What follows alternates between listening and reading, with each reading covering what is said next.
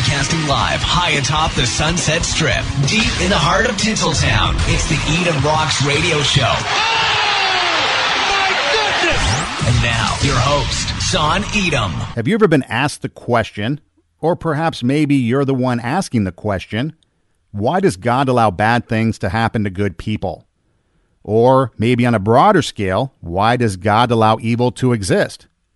Would not a loving God want to protect his creation and keep them from evil? It's also a subject that has kept many people from experiencing a relationship with God.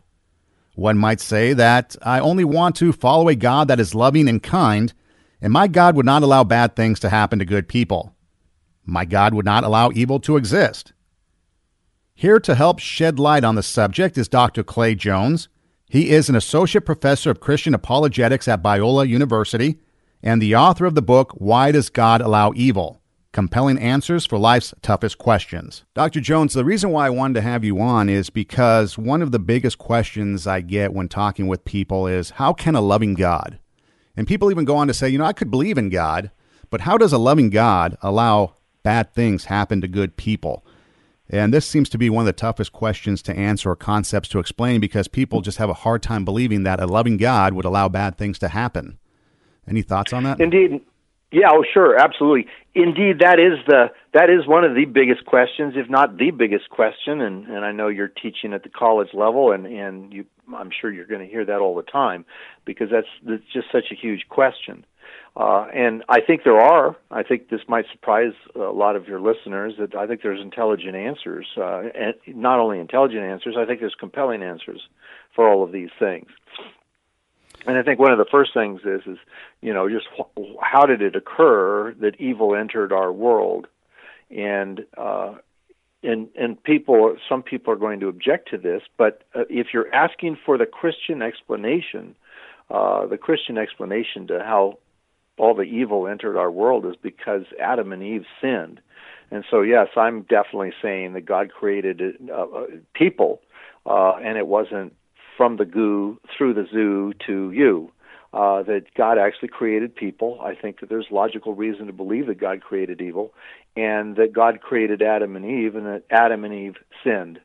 And that has led us into the problems that we are, many of the problems, not all of them, but many of the problems that we're facing today are because of that. And so when Adam and Eve, living in the garden, had a perfect world going for them, and then ate of the fruit, and the fall happened, and they sinned, and then the world kind of became a corruptible place, I guess you could say that then God changed things at that moment, and even though he's in control of everything, sometimes the world that we live in also kind of takes control of what we do too. Well, it really does. And I think the thing is we need to look at several things here. The first of all, because that's the big question. So, but why are we suffering for Adam and Eve's sin? Okay, so they sinned, but why are we suffering for it? Why are we suffering for the sin that some couple committed long ago? Several things about that. First of all, they're not just some couple that lived long ago. They are our parents. They are our first parents, our original parents, and they sinned. And when they sinned and rebelled against God, God then did a couple of things. One is he cursed the ground. He cursed planet Earth.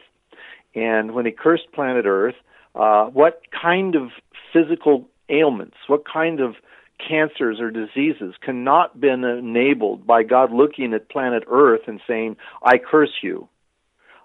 So natural evil results, many of us believe, most of us I think in fact believe that natural evil is the result of God cursing the planet Earth, and then he kicked Adam and Eve out of the Garden of Eden, and when he kicked them out of the Garden of Eden, he removed them from the rejuvenating power of the tree of life, and so then everybody began to die.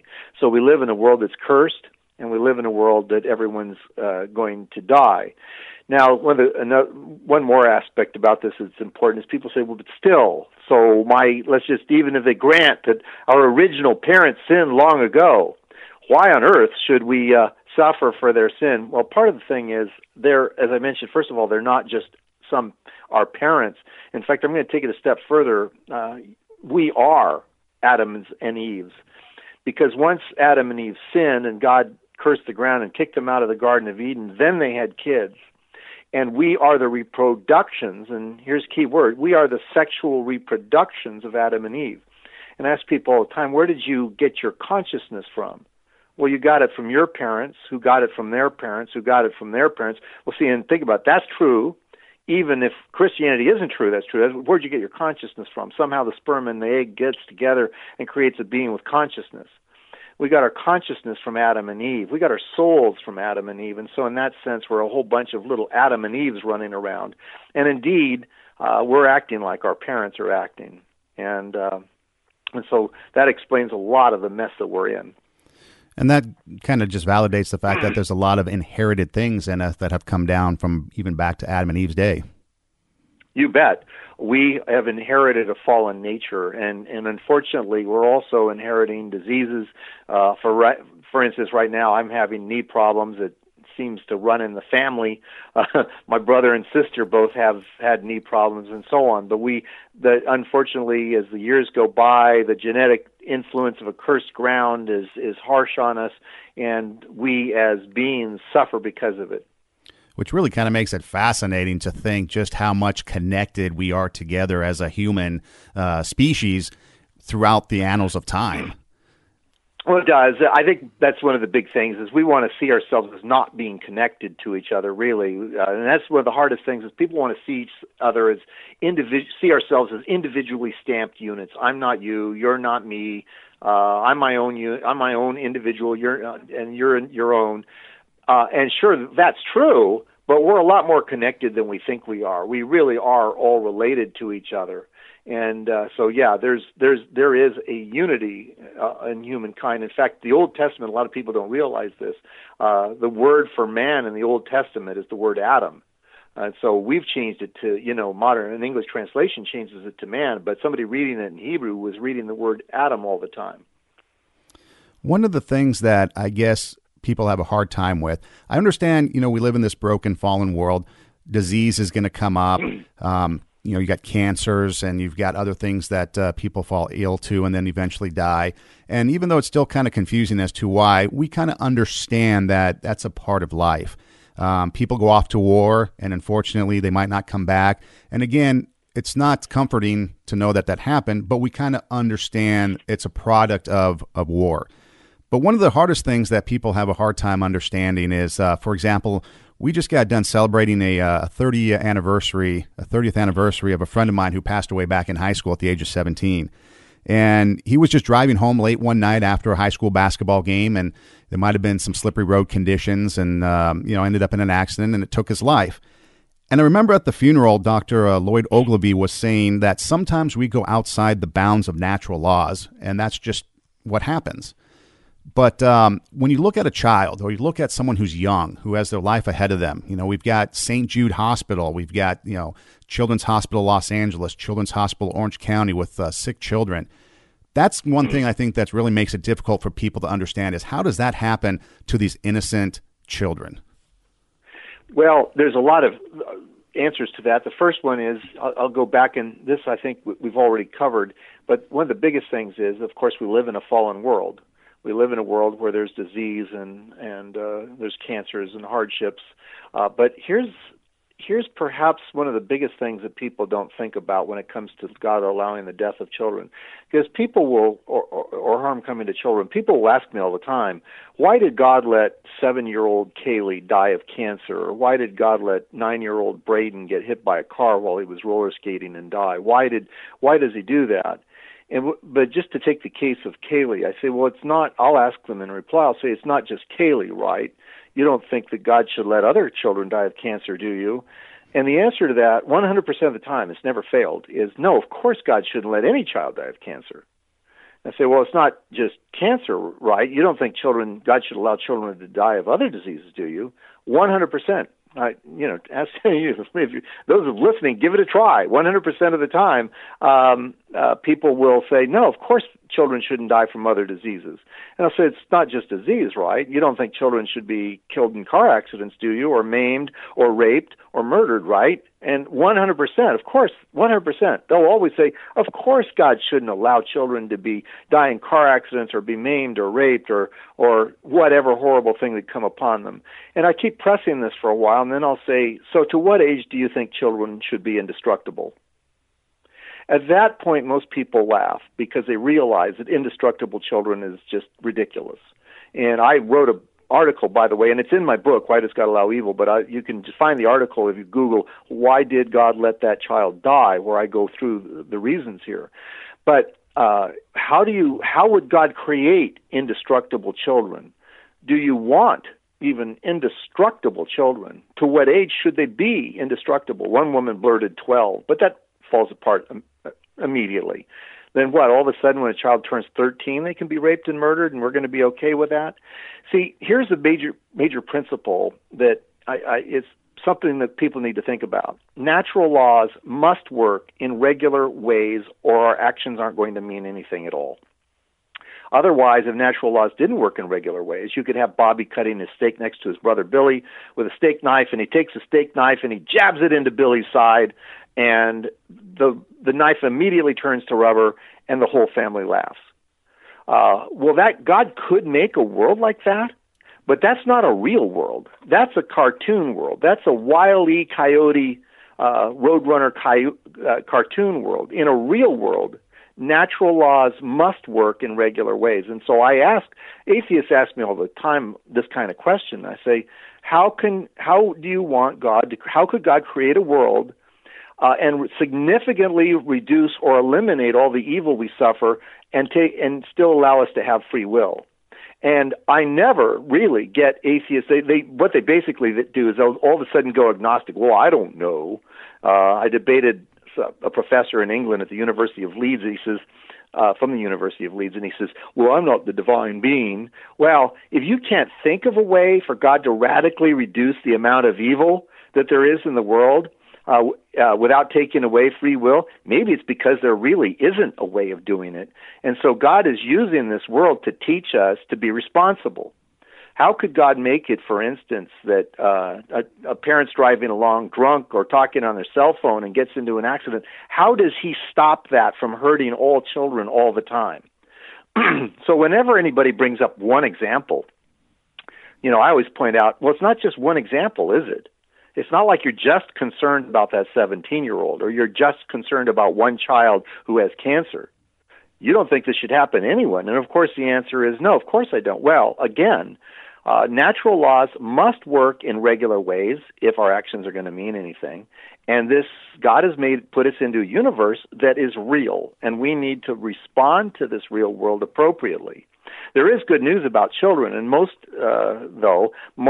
Christian theologians believe that children will be saved. They may disagree on the mechanism that happens. They may disagree on the age that happens. But most Christian theologians and even apologists agree that the children will be saved. And so there is an encouraging word there.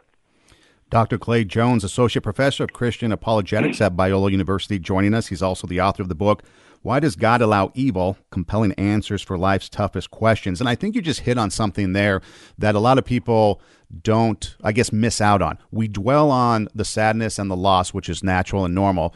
But if you just, what you said, with theologians believing and people believing that these children are going to be saved and go to heaven, there is on that flip side a positive outcome from it, I know people like to throw around God works all things together for good, or he doesn't give you more than you can handle.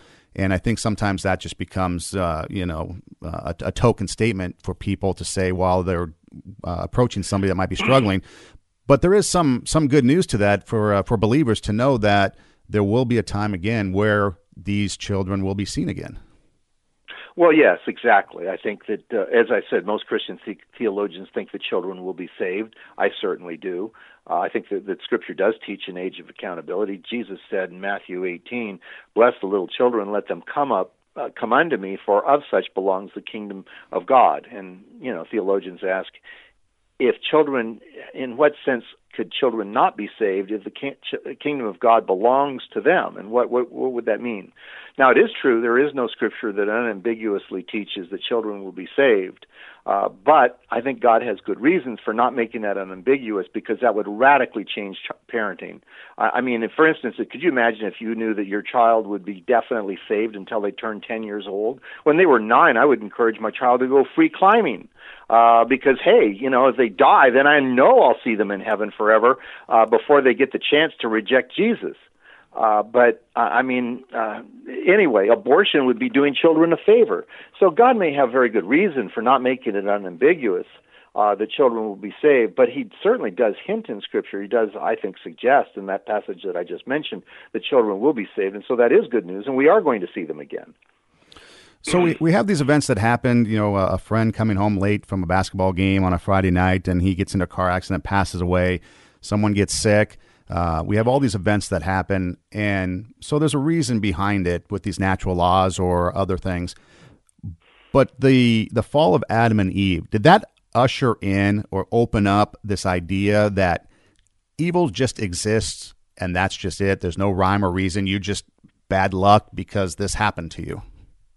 Yeah, well, people think that. That's not the Christian position. Evil happens because Adam and Eve rebelled against God, and we inherited their sinful nature, and we are living in a world that's cursed by God. And this results in something that people need to get in their minds. There's a cosmic lesson here. If you go, well, this is just all so horrible, there's a cosmic lesson, and I think it points to what's going on for all eternity.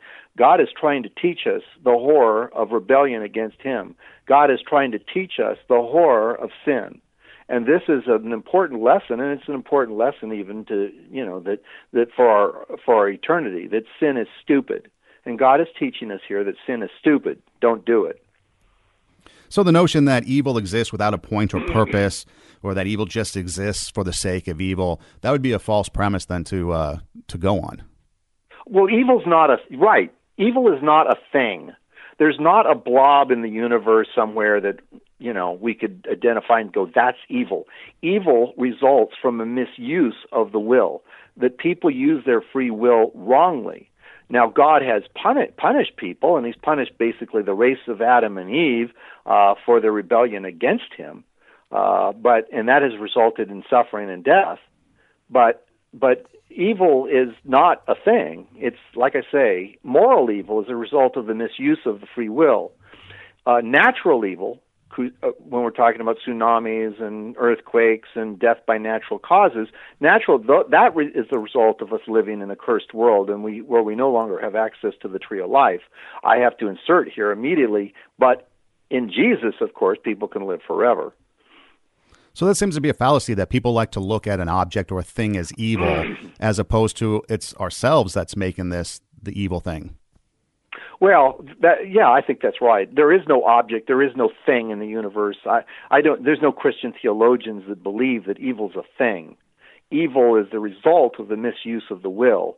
And because Adam and Eve misused their will, God kicked them out of the garden and cursed the ground, which has enabled all the natural evils that we now suffer. So then where does the free will fit into this for us? I mean, we have people that, you can look at pastors and people that are serving God, they're doing well, they're living their, God's calling, and yet still bad things happen to them.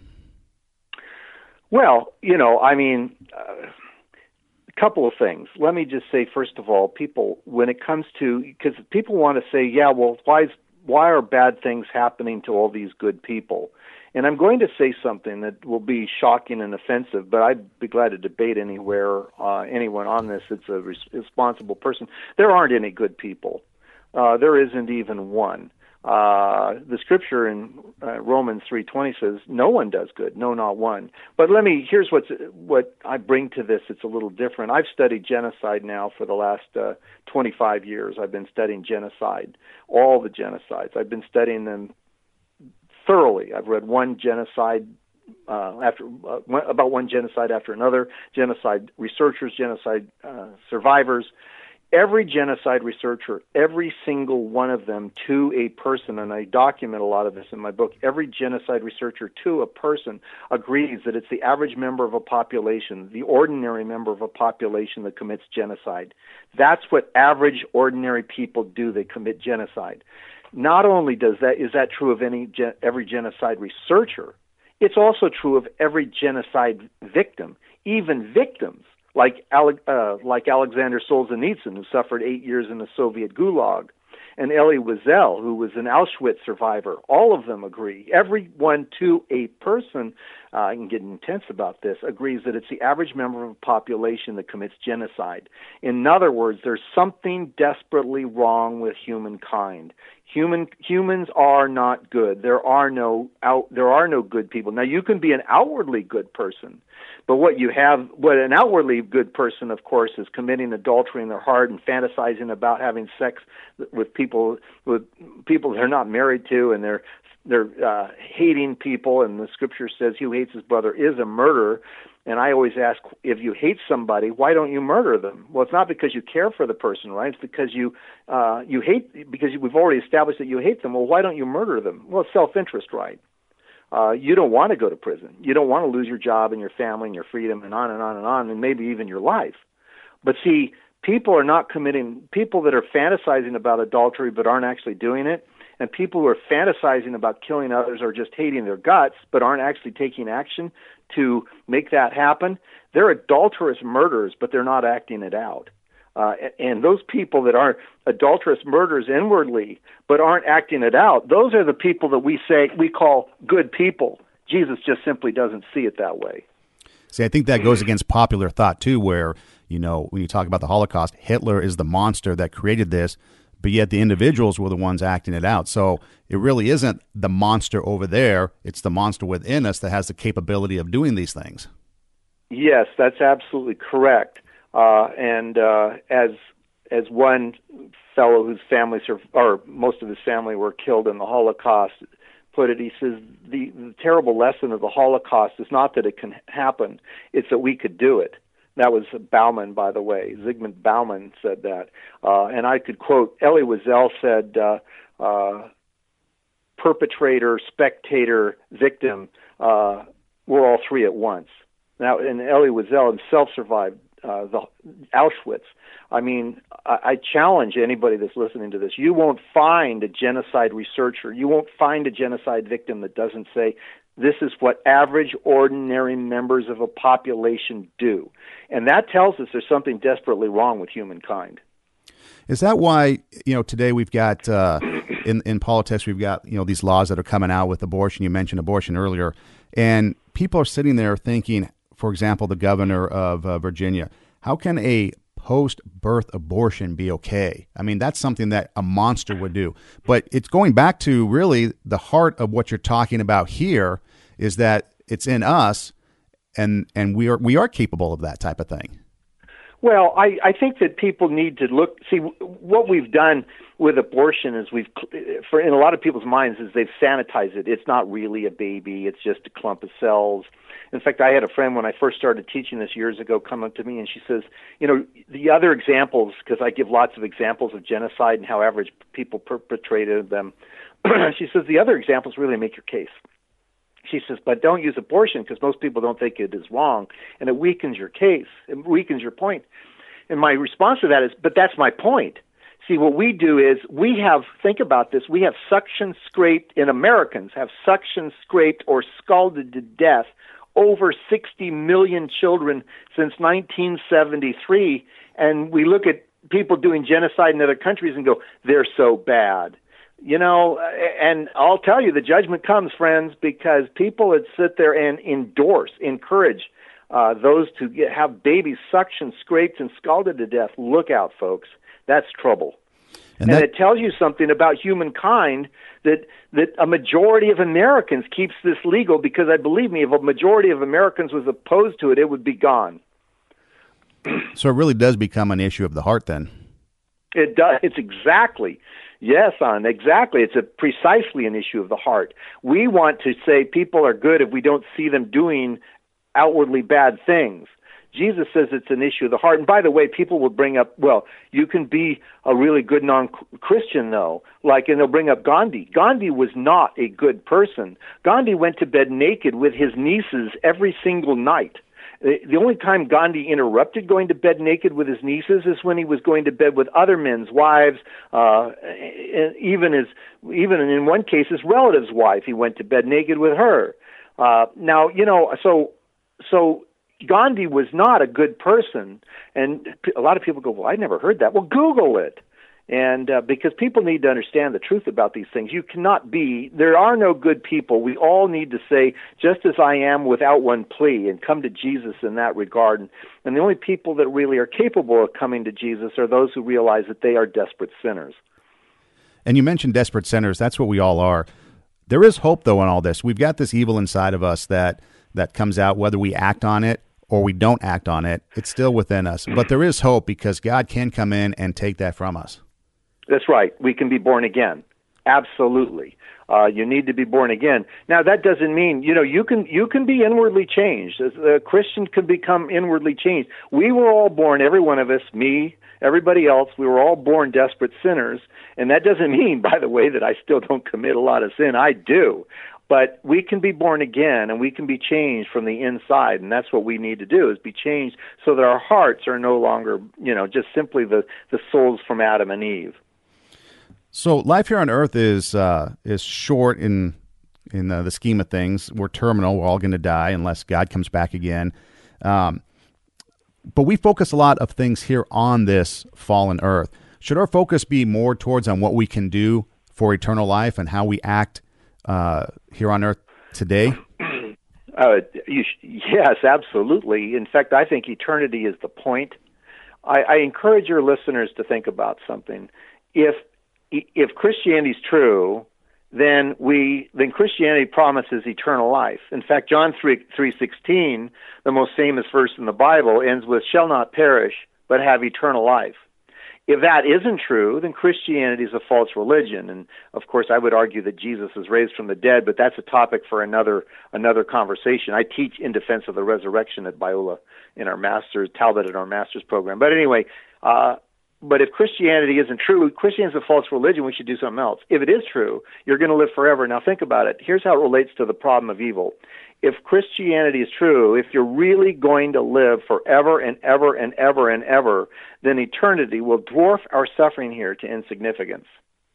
And I cannot state enough the importance of that if Christianity is true, I'll say it one more time, eternal life will dwarf our suffering here to insignificance if you're really going to live forever and ever and ever and ever. And so and in Christ we actually have the chance to be reunited with loved ones who've turned their lives over to Christ. We can be reunited with them and enjoy them and the Creator of the universe forever and ever and ever. And boy, there's so much to say about this, but that is the Christian hope. And and so often when people talk about the problem of evil, they address it as if it were only a problem going on planet Earth for, let's face it, compared to eternity, a minuscule amount of time. And I think you hit that point right on the head, because that's a hard concept for people to understand. It's hard to understand because we're such a live in the now moment. It's hard to look long term into a eternal long-term plan.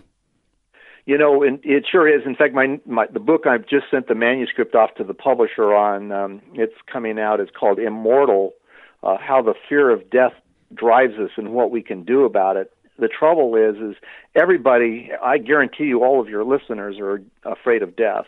The only way you can not be afraid of death is to have a robust appreciation of the fact that you're going to live forever and ever.